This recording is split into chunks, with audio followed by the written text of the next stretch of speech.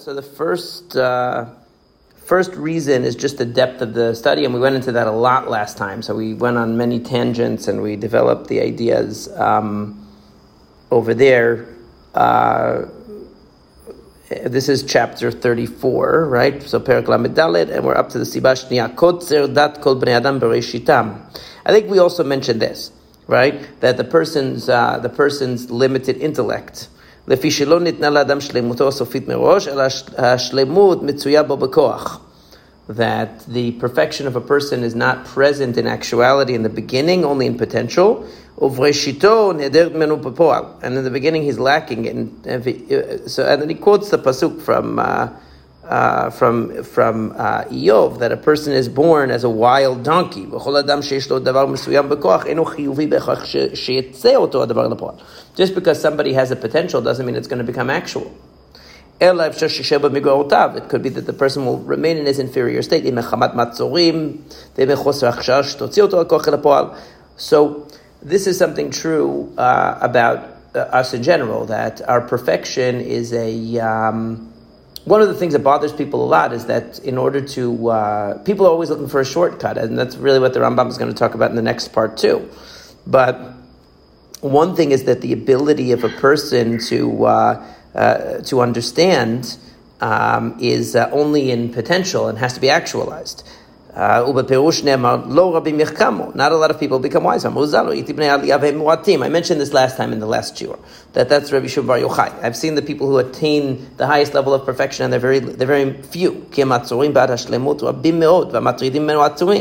ומתי תושג הכוננות המוחלטת והפנאי להכשרה כדי שיצא מה שבאותו אדם בכוח אל הפועל. The problem is that a person doesn't have the ability to develop their mind in such a way that they're going to be able to grasp to train themselves so that they're going to be able to grasp the subject. So one is about it would be like a person who really wants to run a marathon, but he doesn't have the time to train for it, or the person who wants to be in the NBA, he doesn't have time to practice, or a person who wants to become a nuclear physicist, but he doesn't have the patience to learn basic math, or something like that. The Rambam is going to get more into the content precursors in a second. This is talking about the ability precursor. In other words, the idea that an individual, the reason why a person should not enter into the most advanced areas of study in the beginning is because the mind is not developed, it's not mature enough to grasp these concepts at the beginning of the process of learning, and simply that we're not born, and especially according to the Rambam, as I had mentioned, we're not born with an actualized soul. We're not born with an actualized mind. The mind is something that we have to bring from its potential into its actual state over time, and so therefore a person is not ready for, just like he uses the analogy elsewhere, a person's not ready to digest regular food. A baby is not ready to digest regular food, not because the regular food is not good, but because the digestive system isn't developed enough to be able to process it. And so if an individual, because of internal or external forces, doesn't develop their ability to grasp the subject, so they're not going to be ready for it and be able to digest it. Yeah, what did you want to say? You don't have to raise your hand. I just wanted to... I said, yeah, go ahead. He addressed what point in my field, first level, that depth, they're capable of the depth, or even the second level, that they're adequately developed in order to understand certain ideas. How is one to engage in those when they've successfully graduated to that level of understanding?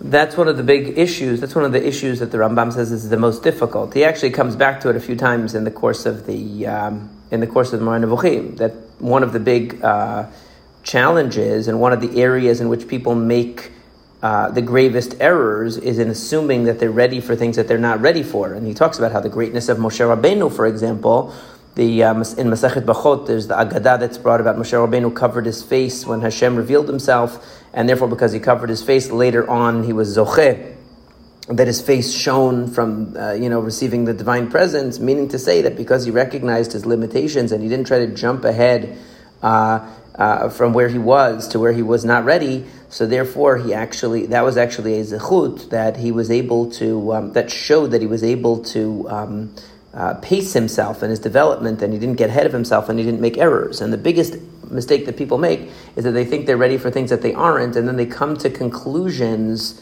that are premature. And that can happen either because they overestimate the level of their own ability, or it could come because they underestimate the extent of their preparedness in this particular area. There's two different issues here. One of them is, like you mentioned, the depth of the subject is one thing, but in terms of the person, he's really identifying two issues. One issue is the internal readiness of the mind for certain tasks, and we know that the mind develops its capacity, its cognitive capacity gradually, and not everybody is the same. In other words, a person who has a trained mind is different than a person who has an untrained mind. Forget about the subject that they're learning. In other words, if you take Albert Einstein and you sit him down and you teach him Talmud Bavli, his mind can grasp it. That doesn't mean that he has all of the tools necessary to understand Talmud Bavli. It doesn't mean he has all the tools necessary to understand any other subject just because he understands physics. But his mind is definitely a mature and developed and capable mind. That's what he's talking about right now. That many people simply don't have the depth of mind to understand. And I'm sure everyone here has encountered people who really are very kind of simplistic and naive, and they throw out these kind of they throw out ideas that are poorly thought through, or they have objections or arguments that you can immediately see are full of holes, and they're full of, they lack logic, and they're not cogent, and they're not very sophisticated, and they're not even aware of it. It's like almost they're at a different level of development of their minds than you are, and so you can see that, and obviously you can observe that in children, that children's capacity to think and to reason advances, like Piaget is the famous theorist who talked about, the development of children and things like that, but there are many others. All this cognitive development and, of course, moral development that takes place is taking place gradually as the mind develops. And the mind doesn't always develop, is what the Rambam is saying. In other words, it's not necessarily true that the 50-year-old guy who is a construction worker or a garbage collector, just because he's 50 years old, that means he has the mind of the trained mind of a 50-year-old who spent time studying and learning and developing himself.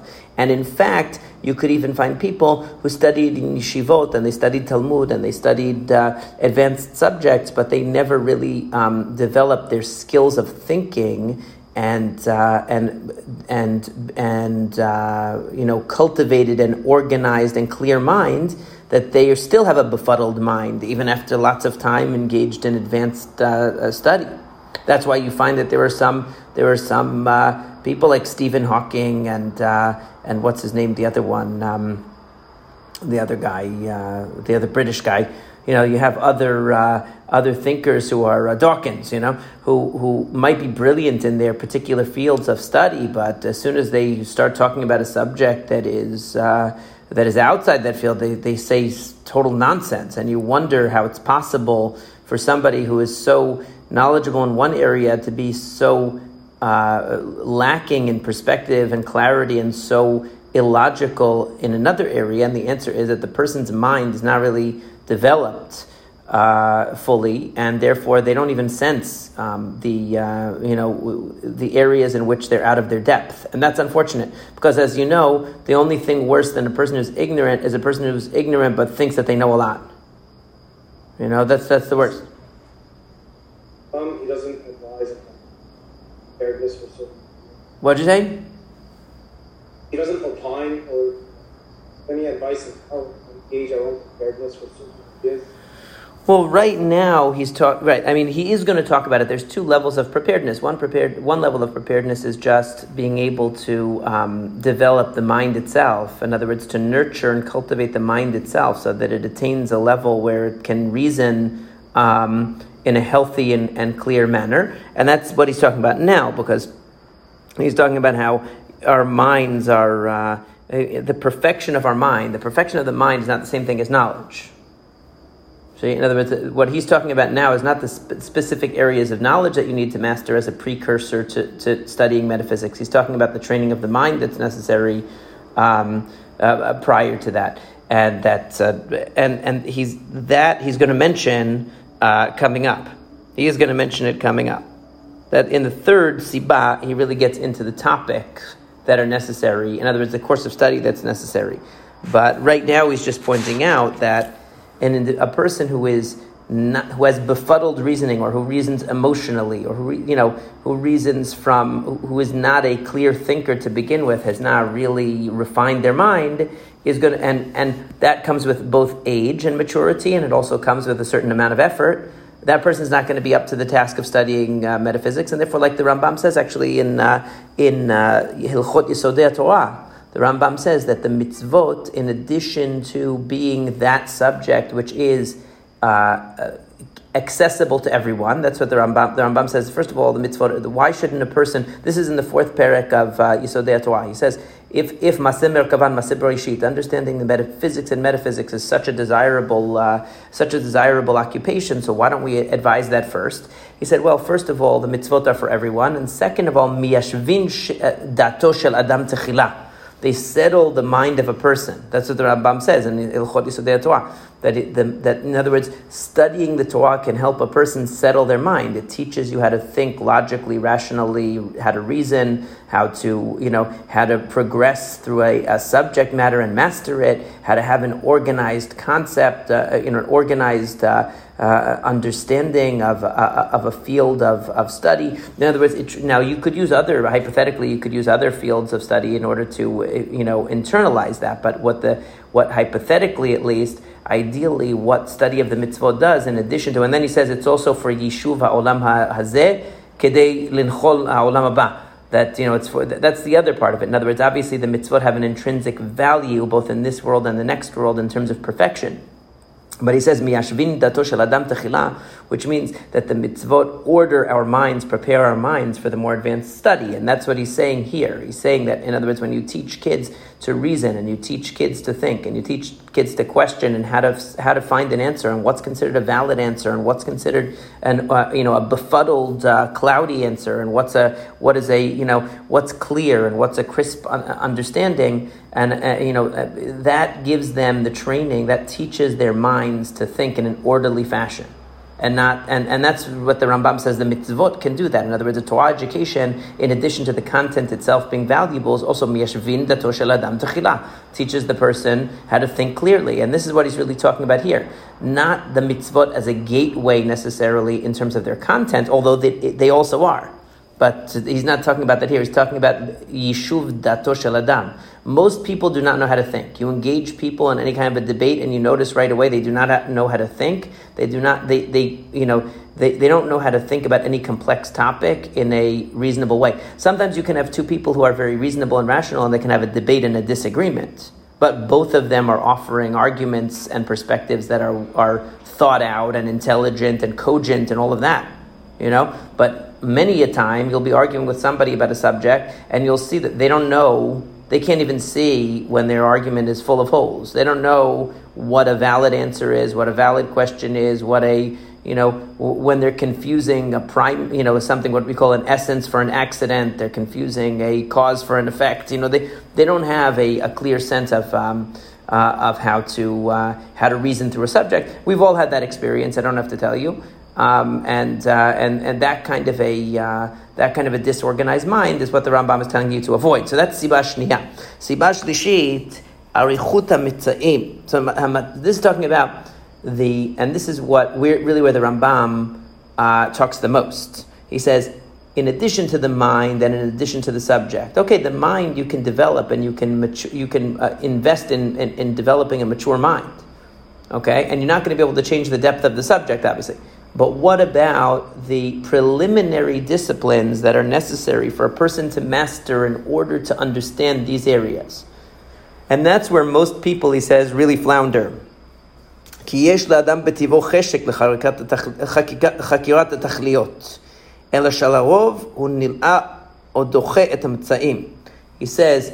a person has an innate desire to know the ultimate truths, but he has no patience for the preliminary studies required to be able to attain that.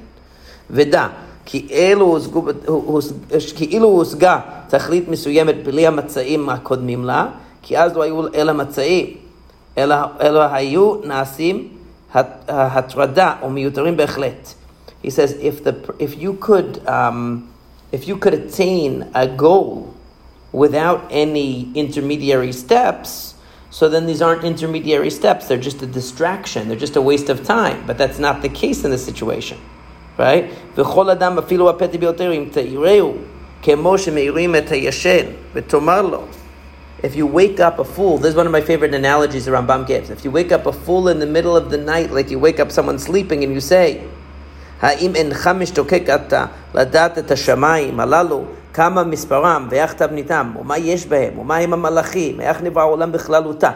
If you ask a person, do you want to know how many stars there are? Do you want to know the nature of the heavens and what's in them? Do you want to know what malachim are? Do you want to know how the universe was created? What's the purpose of the kefisi duo zeim zeh? And what the ultimate objective is of the universe? Umaya nefesh, what is the soul? Ve'ach hitavta baguf, how it exists in the body. Va'im nefesh adam tipared, if the soul of a person separates from the body and goes to olam haba. Okay? All of these, basically what he just described to you is the entire topic of metaphysics. It's everything that you discuss. Right? Everything discussed is Maseh Bereshit and Maseh Merkava. He just basically summarized it, right? All those things. What are angels? What's the nature of the universe? The nature of the soul? All this. If you wake a person up in the middle of the night and say, would you like to know the answer to these burning questions? There's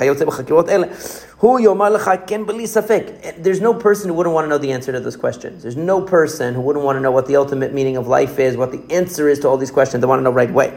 We have a natural curiosity and a desire to understand these ultimate questions.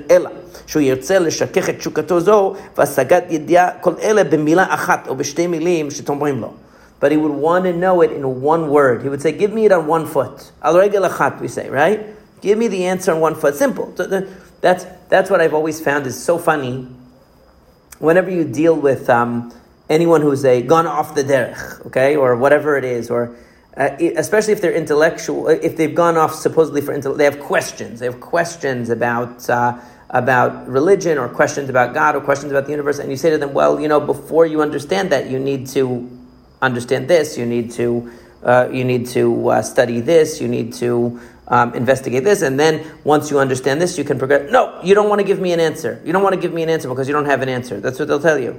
I've engaged with certain people like that. They're not all like of that nature, but most people who are, if you tell a person, no, in order to know the answer to this, if you were to say to Richard Dawkins, look, in order to know the answer to whether God exists or not, you need to study all of these subjects. You need to study logic. You need to study, the whole realm of the sciences. You need to study philosophy at a very sophisticated level, and then come to a conclusion based on that. He would say, no, I can write a book on it already, even though I'm just an evolutionary biologist, I can write 3 books on whether there's a God or not. I don't need to go through that process. And you are just deflecting by telling me that there are subjects that I need to study prior to being able to have an opinion about this. But if you told him you made a decision about whether evolution was true or not without having studied any of the material, any of the evidence, any of the books, any of the research, any of the data, he would say you were a fool. Okay? So it can't be a one-way street. In other words, any subject, if in order to know whether evolution is true or not, a person really needs to study a great deal of material to be convinced, let's assume that that's the case. I'm not taking a position on evolution or not. I'm just saying, right, in any area, a person has to go into an area and study a great deal of preliminaries in order to have an opinion in that area, and they have to know the material, and they have to look at the evidence, and they have to be trained, and so on, and especially an advanced subject. If that's true for an area like biology, if that's true for physics, for sure, nobody's going to sit here and judge whether, whose theory is right of the advanced theoretical physicists based on watching a Discovery Channel special for half an hour. You're not going to be able to do that. You need to actually study and know. Right? If a person does that in those areas, kal v'chomer, to decide what's the nature of the universe, which metaphysical ideas are true, what's true about God, what's true about malachim, what's true about the soul, how does a person do that? How can a person think to do that with absolutely no preliminary studies, just from his armchair, or because he read a couple of popular books written for the layperson? It just doesn't make any sense why there should be any less than. But I found so many skeptics or borderline heretics or skeptics, they don't have the patience. When you tell them, well, in order to understand this, you really need to read this. You really first need to study that. You really need first to master this, and then you'll understand. They don't have the patience. Think, for example, about midrashim that we've spent a good amount of time over the years studying. If a person looks at a midrash on the surface, they say, "Oh, this is stupid. The rabbis made up something stupid." If you say to them, "See, I can tell you this now, 7 or 8 years later," I'll say, well, actually, if you take time and you do midrash after midrash, and you study it, and you understand the method of how the rabbis used the midrash to convey their ideas, and you were able to see time after time how those ideas actually illuminated the text and were very profound and very, very deep and very enlightening, then you would become convinced that even the midrashim you don't understand have an idea behind them. See, if I told you that 8 years ago, you'd be like, maybe not. Let's say, but if you spent the time doing it, now you look back and you see a person, after you spent a lot of time learning midrashim, right, and you know how to understand, unlock the secrets, you have the skill, you've seen how to do it, so now you'll see a person who is a skeptic, like maybe you were skeptical about midrashim or dismissive of midrashim in the past. Right? Now you see somebody like that and you tell them, no, if you study this and you study that and you look at this and you look at that, you'll be able to be convinced over time that there's a different method here, that there's depth here. They'll say to you, you don't know what you're talking about. The rabbis just don't make any sense. In other words, you've reversed your position at the table. You might have originally been very skeptical of midrashim because they sound like hocus pocus and they sound like the kind of thing that you learn in the Little Midrash Says or something like that. But now that you have a different perspective and you realize how long it might have taken you to develop that perspective and become convinced of that perspective, so now you understand that things that are of value, insights that are of value, they don't happen overnight. They take a lot of preliminary to get there. And that's what he's saying. And then he says, so if you wake this guy up and he wants to learn, he'll say to you, oh, and I skipped one of the questions, that if the soul separates from the body, how does it do it, and into what does it become, and where does it go, and all those questions, right? He wants to know in 1 word, 2 words, fine. If you ask the person to take a week off of work to study these areas, to know the area, okay, even a week he won't be willing to take off of his work in order to do it. Rather, he will be happy with the false imaginings that his soul feels good about. And he will push it off, and he will dismiss it if you tell him that in order to understand these areas, you need a lot of time and a lot of preliminary disciplines have to be mastered first. So this is the amazing thing about people. When it comes to religion or philosophy, or it comes to what we call dvarim sheberumo shel olam, these ultimate questions, people don't have the patience. In any other area, if you said to them, this guy is a medical researcher, he did a few searches on Google and read a couple of magazine articles. He's an expert on medicine. You would say that's ridiculous. He doesn't know anything, right? But a person expects the same level of effort to be invested in solving the ultimate questions of meaning of life. And if you tell them that there's anything more than that, they think that you're just deflecting and you're just stalling. You're just trying to be mysterious by saying that it's a very difficult subject matter to master, when obviously it's the granddaddy of every other discipline. It's the question of questions. In order to understand these subordinate subjects like physics, biology, chemistry, any area, even the humanities require a great deal of effort to understand them, psychology and sociology, all of these things. If in order to master that, we know that it takes years upon years to get there, so then why would the ultimate questions that are behind all of that not require even more preparation? This doesn't make any sense. But people want to believe, because people have cherished beliefs, like we've talked about before, they have their cherished beliefs close to their heart, that for them, they make the world a pleasant place. They make the world an understandable place.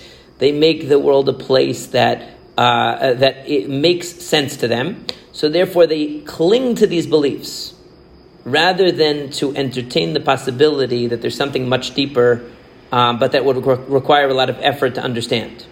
And this is why Iyov is such a disturbing book, because basically the story of Iyov is a person who had cherished beliefs about how God works, and as long as bad things were only happening to everybody but him, he was able to sustain that system of beliefs, that that he was a good person and had favor in God's eyes, and these other people deserved whatever bad things happened to them. But as soon as it happened to him, now he had no way to get out of it. That his concept of how God works couldn't be right, and because he was disturbed from his dogma, he had to find a new solution. And of course, the book is very long, and that's the funny thing. People say, "Why is the book of Iyov so long? Why is it so long? You need that many chapters, dozens of chapters." How long do you expect a book to be that's solving the ultimate question of human existence? It has to be a short book. It had to be for dummies? Like, what do people think? Of course it has to be a long book. It's talking about the most significant... The rabbis say one of the opinions is Moshe Rabbeinu wrote Sefer Iyov. I think that the Ralbag actually likes that idea because he says it's such a deep book, it's such a profound book. The Rambam also mentions it, that you see that the rabbis thought it's such a profound book, only Moshe Rabbeinu could write it. Meaning... Of course it's going to be an extent. Why can't it just be that, they give the answer to Iyov and it's over? God runs the world, it's over. It's not that complex. It's not that simple. There's a lot more to it than that. People don't want to believe that in these ultimate questions, there's a lot of steps that you have to go through before you reach understanding. And so what you're seeing in the book of Iyov is you're seeing Iyov evolve his understanding of Hashgacha till it gets to the end. But that's not something that happened overnight. That's something that happened over a long process, and that's the nature of any metaphysical inquiry. There's a lot of steps that have to be traversed before you get to the end. And if you're impatient, you're just going to... what a person's default is to cling to how they want things to be until they're so disturbed that they cannot accept. It's like if you like a certain person, you want to see them in a positive light. They do something that bothers you, you dismiss it. Another thing, al kol pisha'im techaseh ahava, like Mishlei says. You'll say, no, it's okay. Eventually they do something that you just can't sustain your positive view of them anymore, and now you have to change your view. You have to modify your view.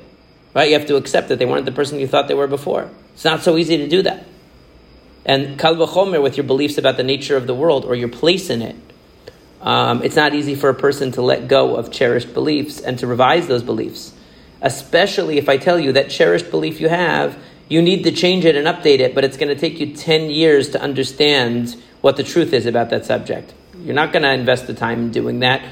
First of all, it's psychologically very painful to give up the beliefs about the world that have coddled you and make your life seem meaningful and important. And on the other hand, the effort that you would have to expend to get to a true understanding is overwhelming. That's why you find that people, they love the most simplistic theologies given out by certain rabbis or preachers. The Rambam makes fun of it too. So I'm not saying anything that's a chidush. I'm not saying my own idea. You all have seen it. You all know it. Okay, the rabbis with the biggest cult followings are the ones that project a view of the world that is two-dimensional. Okay, it's extremely simplistic. It appeals to psychologically so much to the person. You also notice that rabbis who are the most influential are the ones that create a cult following around themselves. And you have to understand why that is, because the cult following of the rabbi means because the whole theology revolves around I am special. I'm special. And I'm very close to God. And people really like that idea of I'm very close to God. That's Chassidut. That's all these people that are anti-Rambam. I'm very close to God. I'm very close to God. I learned Chassidut. I'm very close to God because I just have a feeling of closeness to God. But even greater than that is this tzaddik, which this whole idea of the mikubal or the magic working rabbi or whatever it is based on the same idea as the Chassidut, that by clinging to this personality, I am coming closer to God. It makes me more special that I have an association. And that's why they also love to exclude. The more people that they can put in cherem and say, this guy is no good, and this guy is no good, and this rabbi doesn't know, and this rabbi is bad, and this... That's the sign of a cult leader, because they want to say we're exclusive. Not only are you a person who is closer to God, but that's le'apuke, like we say in the Gemara. That's leotzi everyone else. Okay, from the camp, it puts you in a condition that is no, I wouldn't be able to do that, Benji. Sorry. Yeah, I never could manage it. But that's you guys have all had experience with the cult leaders, cult leader type rabbis, and you'll notice that number one, they know they have a secret knowledge, right? We've talked about this before, but it's really important to know. Number one symptom of the cult rabbi is they have a secret knowledge that they can't give you. Now the Rambam never says he knows anything he can't tell you. He says you need to go through the process that I did to get to where I am. But I never said you couldn't get through and I'm special. What does Moshe Rabbeinu say? The ultimate non-cult leader. Umi yiten kol am Hashem nevi'im. My favorite pasuk in the Torah probably. Umi yiten kol am Hashem nevi'im. If only everybody could be a Navi, that Hashem would place His Spirit on everyone. In other words, that's the true leader. He wants everybody to reach his level. He doesn't want to exclude you. The cult leader says, I have something you can't have. It's special to me. It's unique to me. I have this insight. I can take an etrog and put it on my head like this and tell you if it's kosher. There is a rabbi in Great Neck who does that. I'm not going to say who. Okay, I'm going to take the tefillin and put it on my head and use Ruach HaKodesh to tell you if it's pasul. Okay? This, aside from the fact that that's ridiculous. Right, but the etrog thing again. What was that? What? What does he do with the etrog? I don't know. Something like he focuses on the etrog to see if it's good or not for some kavanot, or I have no idea. That's what I heard. I don't know. But the point is that anyone who has some special ability, special Ruach HaKodesh thing that nobody else can know how I do this, but I know that there's a mezuzah missing in your house because I just know that there is, or I know that it's like, how do you know it? I just know it. That's not, there's no such thing as that. So that, first of all, puts him above everyone else.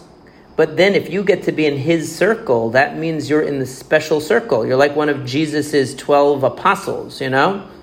You become part, and that's actually exactly what it is. It's not even an exaggeration. Like, that's basically what it is. You're part of this godly circle that excludes everybody else.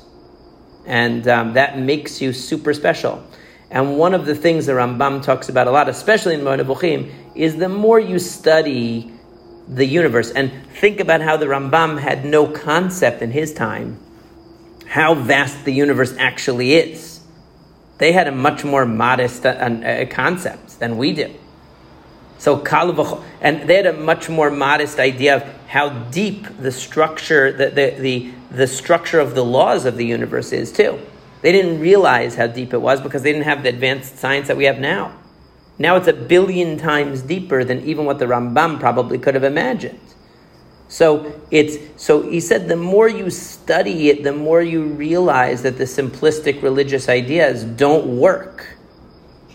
You think that the creator of the universe is concerned about whether you missed your train or not. Come on.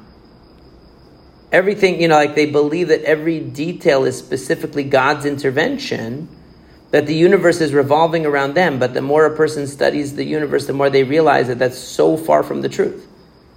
But it's hard to accept that. It's much more comforting to believe not only is God involved in every detail of your life personally, but that you are part of an exclusive group of the people that God cares about. Not just the Jewish people, but part of the inner circle of a magic man who channels God's power in ways that nobody else can do. So that's the cult leader personality. So this is the danger of the cult leader. But like I'm saying, the Rambam, by telling you a program of study, so a person will cling to a simplistic idea or a simplistic solution to his existential fear. What's the existential fear? That my life is meaningless. Okay? That I'm not significant, that I'm not important. I need to get away from that idea. That my finitude and my mortality are overwhelming. So I cling to something that makes me feel bigger than I am. That's the natural that theology of a person, that they're going to want to construct a view of the world that puts them at the center, or that at least gives them reassurance that they are good and worthy and valuable and so on. But the Rambam is saying part of the humility that goes in real understanding is I'm never going to tell you that there's something I know that you couldn't know, or there's some secret that's been revealed to me that couldn't be revealed to you. But what I will tell you is that in order to understand it, you need to study the same things that I studied. You need to go through the process. That's all. If you ask a good karate master how they got to where they are, they're not going to tell you that it was overnight. They'll tell you, if you do the same thing I did for 20 years, you practice every single day, you study, okay, you will. Yeah, there might be differences in talent and ability, natural talent, natural ability. The Rambam is going to talk about that. But could you become very competent in this discipline if you put in the time? Of course. There's nothing that the master has that the average person doesn't have fundamentally, let's say. Even though there would still be a matter of degree. Look, you can study all the same things as Einstein. You might not come out as Einstein if you don't have that brain. But you could understand the things that Einstein understood using, following the path that he followed. In any case, yeah. Sorry, haven't well established that even lifetime of study and discipline and certain ideas are just Or what? I couldn't hear. are ultimately beyond our understanding. Yeah, of course. The analogy seems to imply that the steps required to obtain these answers to these questions. There is a level of understanding that a person can have of those subjects. There's a level of understanding that a person can have that doesn't mean a full understanding. So it's just like we can understand God exists, but let's say we can't really understand much beyond that. But knowing what you don't know is also a knowledge. The Rambam talks about that too. We talked about that before. About I think it's we when we were skipping around in the Moreh, I think we touched on the famous analogy that he has of the person who sees a boat coming from far away, and as it comes closer, he's able to rule out different possibilities of what it could be, even though he doesn't have any positive knowledge of what it is. Ruling out what it. For example, when a person's younger, they might think God should have emotions. This is a very common thing among, let's say, teenagers, because teenagers are like living balls of emotion and hormones. One's out of ignorance, one's out of intelligence. Right, exactly. When a person is a teenager, they're in the grip of all kinds of hormones and emotions and all that. They can't conceive of a God without emotion, because to them, emotion is existence. Emotion is, how could you be a compassionate God or be a good God and not have emotion and feeling, right? Once you realize that no, emotion is actually just a byproduct of chemicals in your brain and your body, and it's actually as physical as eating and drinking and other bodily functions. So then you realize, of course, God can't have emotions either, right? But that's an advanced level. In other words, but by ruling that out, you didn't say what God is. You said what God isn't. You actually came to closer to an understanding of God, meaning you removed ignorance. Removing ignorance is also good. Ruling out one side of a theory is when a scientist can rule out something, it's no less of an advance in knowledge than when he rules it in. In other words, when you prove something is true or you prove something is false, it's like a lot of mathematics is proof through negation also. Disproving the opposite. So, you prove that something can't be the case. It's also knowledge. So even though it could be, in other words, knowing that you can't know the essence of God is one of the most important things that you can't know. In other words, knowing the limits of your understanding is itself a great insight. And so every time you rule out something, or even you show that it's not possible to know something, it's also an insight. And it can be some of the most profound insights that there are. The recognition that of the limits of the intellect, and in fact, they say that about the Rambam, that one of the greatest contributions he made to thought is delineating the limits of the human intellect, because that itself is a tremendous insight. And I think it's funny because the scholastics and everything, the people after the Rambam, especially the Christian philosophers, but to some extent some of the Jewish ones also, didn't like his theory of attributes, negation of attributes, and all that. And really, the philosophers like after Kant, where we're talking about like in the times of human Kant going forward to that later period of philosophy, which is considered like a whole new era. one of the things that Kant contributed was the impossibility, basically, of knowing metaphysics, because of the nature of our mind doesn't really allow us to do that. And the funny thing is that everyone thought that was so revolutionary, but basically that's what the Rambam is also saying. It's not really revolutionary, the idea that we can't know metaphysical things per se, because we don't have the tools, the intellectual cognitive tools to do that. That's not really a chidush of the later philosophers. That was what the Rambam was saying all along.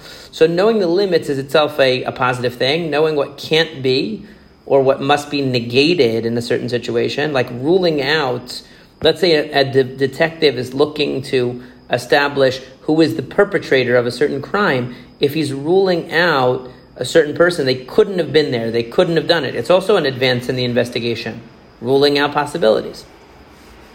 So yeah, there is a type of knowledge you can have, and then there's a type of knowledge you can't have. And that's lo yu'ani hadam v'chai. A person can have purely metaphysical understanding because our mind is always trapped, so to speak, is always embedded in a body, and therefore has limits on its ability. We can't understand what metaphysical existence, mind without body, even means, because we never see it or experience it. Everything we use to try to grasp metaphysical concepts is with a metaphor. And when we mistake the metaphor for real, that's when we get into avodah zarah, or we get into other dangerous territory. But basically, anything we can understand is always through some material medium. It's never metaphysical per se. We understand God through His actions in the world. We understand malachim through their actions in the world and through deriving from what they aren't. But like we can say the word mind without body, but to us that's very abstract. It doesn't mean anything positive in our mind to us because we don't have a concept of that. We can't even understand what Gan Eden is because of that. Like the Rambam says, and he says in I think it's in Shmona Prakim, where he says a person can't. It's in Perek Chelek. In Perek Chelek, he says that a person can't understand what Olam Haba is, just like a fish can't understand what it is to live outside of the water. We can't understand what it's like to live without a body. It's not a concept. It's not, so therefore we have to use metaphor. So he says, "V'ata yodea shekol hadvarim halalu kishurim ze bazeh." All of these subjects are interconnected with each other. Because the only thing that we have is Hashem and all of His creations. And that's everything that exists besides Him. The only way to come to an understanding of God is through His creations that indicate, that point to His existence. And that means what we should say about God and what we should negate about God, meaning what we should not say. So you have to reflect upon the entire existence of creation as it is. So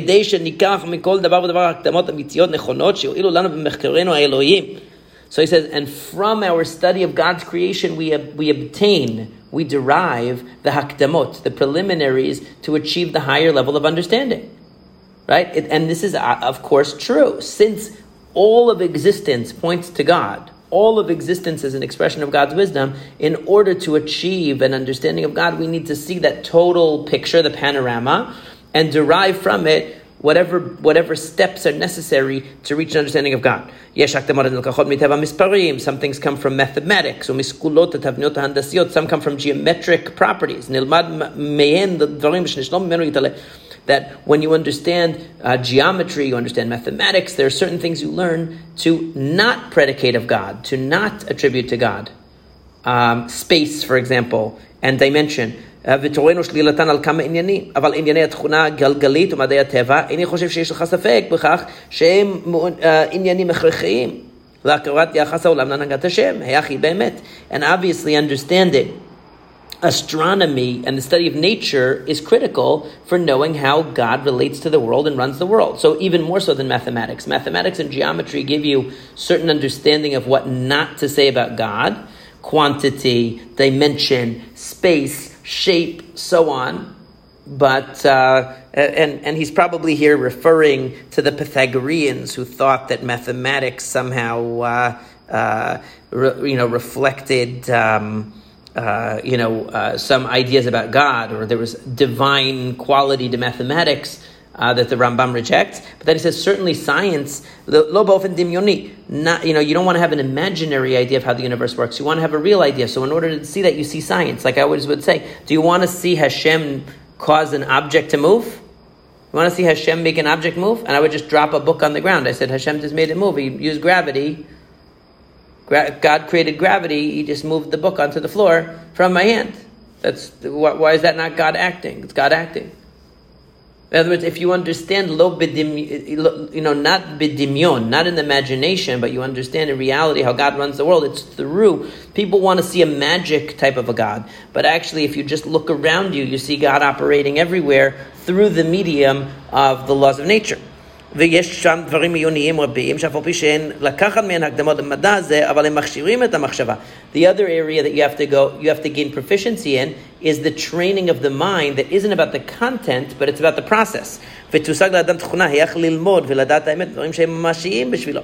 That you need to learn how to think and how to reach the truth in areas that are more of substance. ומסתדקים, הערבובי המציא בו במחשבות המעיינים, שמתחלפים להם דברים המקוריים בעצמיים.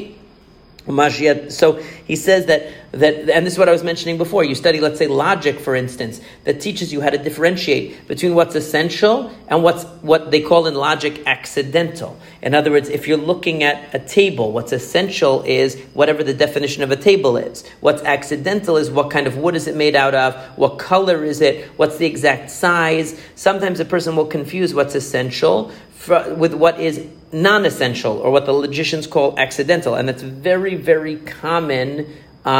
It's a very common mistake to make in reasoning, and that's the number one mistake that people make, is they confuse when they try to make an analogy, or they try to make they try to reason from one thing to the other. They mistake what is what is an essential property. Or what is really a secondary property for as an essential property, and then they try to make an analogy, or they try to derive something from it. That's the number one error people make. He says you need to train yourself not to think that way. We know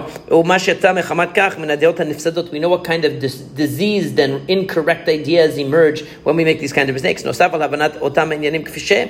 other words, in addition to understanding those subjects, the methodology through which you think and you learn and you reason is very valuable. Even if they're not necessarily foundations in their content to knowledge of God. So he's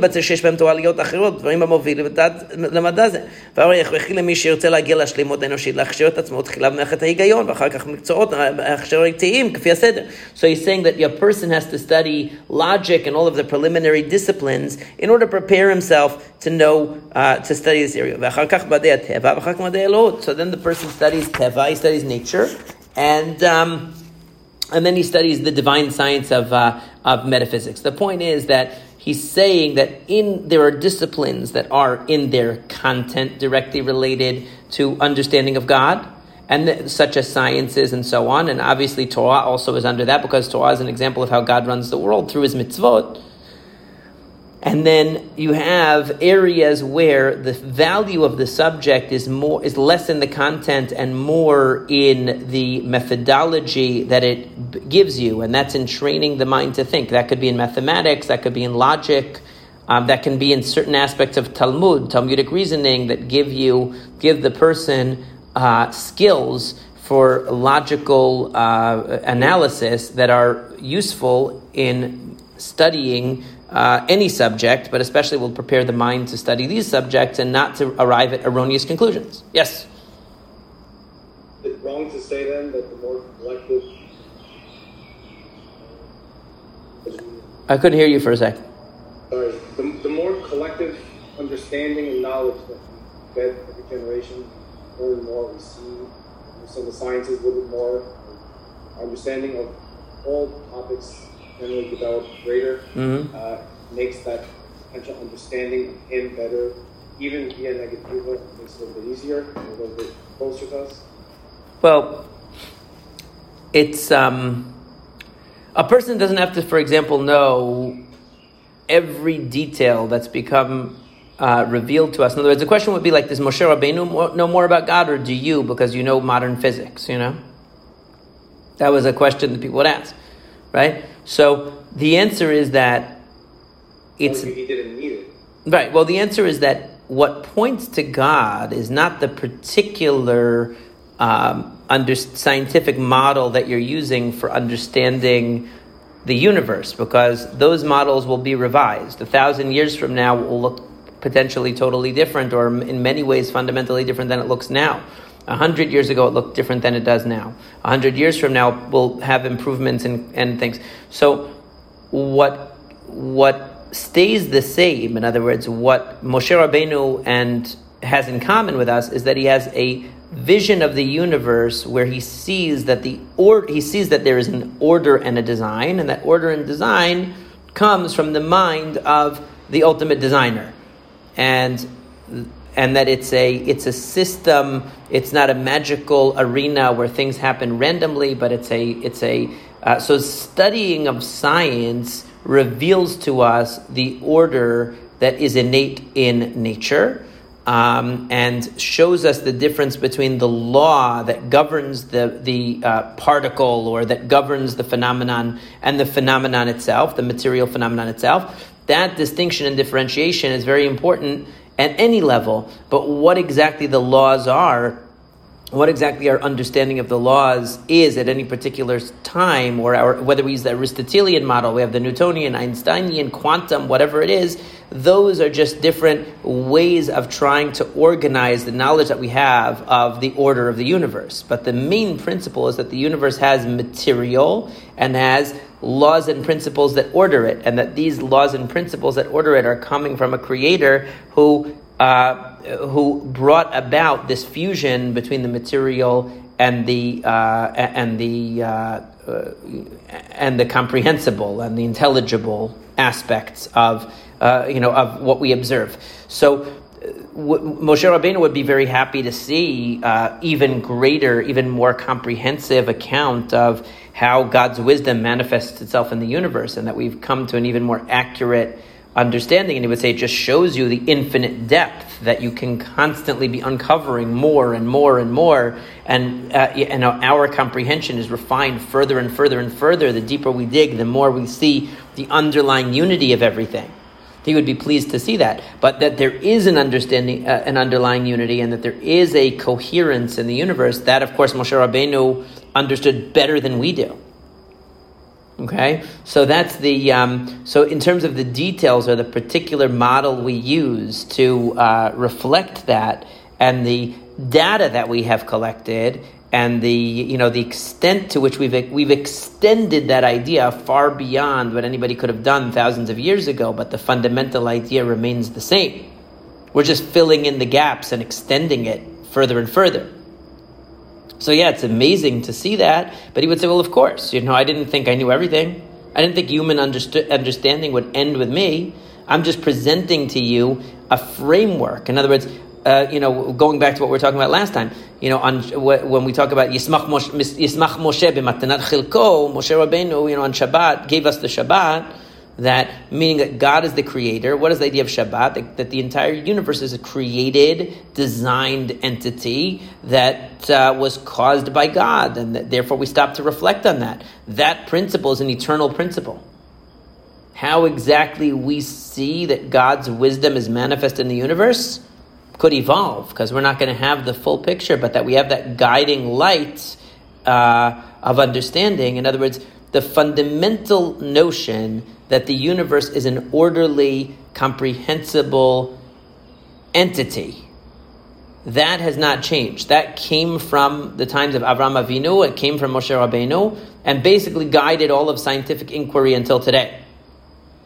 It's just that we're constantly pushing it forward.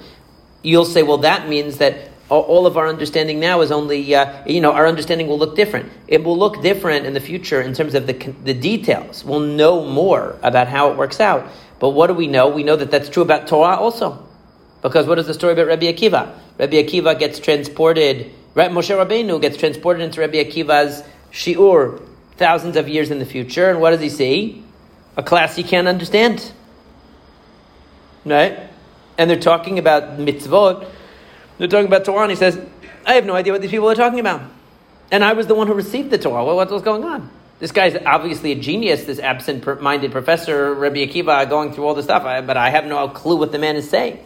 Until finally he says, this is halacha Moshe Misinai, and then he realizes. In other words, the idea is that all of this emerged from a principle. Then once you show Moshe Rabbeinu where it came from, oh, okay, now I see.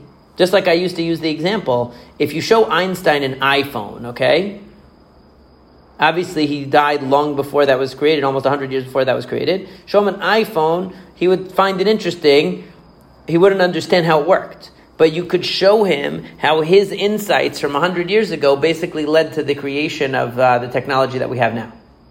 And once you showed him that connection, he would be able to understand exactly how the iPhone worked.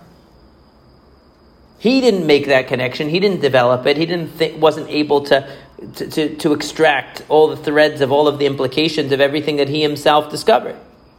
That's never the case. Even Moshe Rabbeinu, what was revealed to him, he did not have the full extent of all the implications. But he could see, if you gave him the results of future extensions of his ideas, he could see how they derive from his original idea.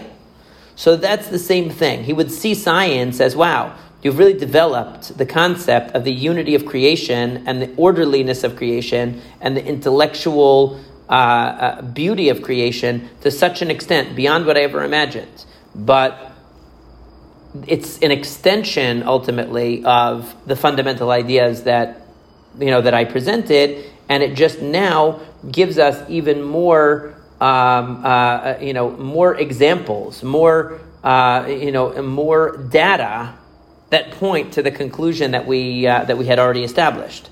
So, yeah, it gives us more. It strengthens our ability to demonstrate the existence of God in the sense that it gives us even more data to back up our basic view. But it doesn't actually doesn't mean that Moshe Rabbeinu had inferior knowledge to what we had. It just means that we filled in the gaps and extended his ideas even further. And there's always an element in science where there's uncertainty. There's always that element where we can't quite explain why it is how it is. And it seems to point to a cause higher than itself. There's never a closed system in science. There's always a gap where an external cause is necessitated. Now we have in quantum physics. You always have, at the edge of physics, some gap that can't be bridged that requires a creator, and that's always going to be the case. It's never going to be a closed system. It's always going to lead to something at the end which is something caused it. Something is causing it to work out the way that it does. And sustaining it, we don't know what it is, and and you'll always come back to that same point of departure again and again. So Be'ezrat Hashem will continue next week. Actually, not next week because next week is Rosh Hashanah, how will it work? Yeah, it'll be Motzei Rosh Hashanah for you guys. It'll be late. And then we can talk about it. Maybe we can do it. And then the following week will be Yom Kippur. So we'll have to see when our next opportunity to meet. Maybe we'll adjust the day and try a different day going forward the next couple of weeks with the Chagim. But we'll figure it out. Okay? I got to run. I have to go to Shach.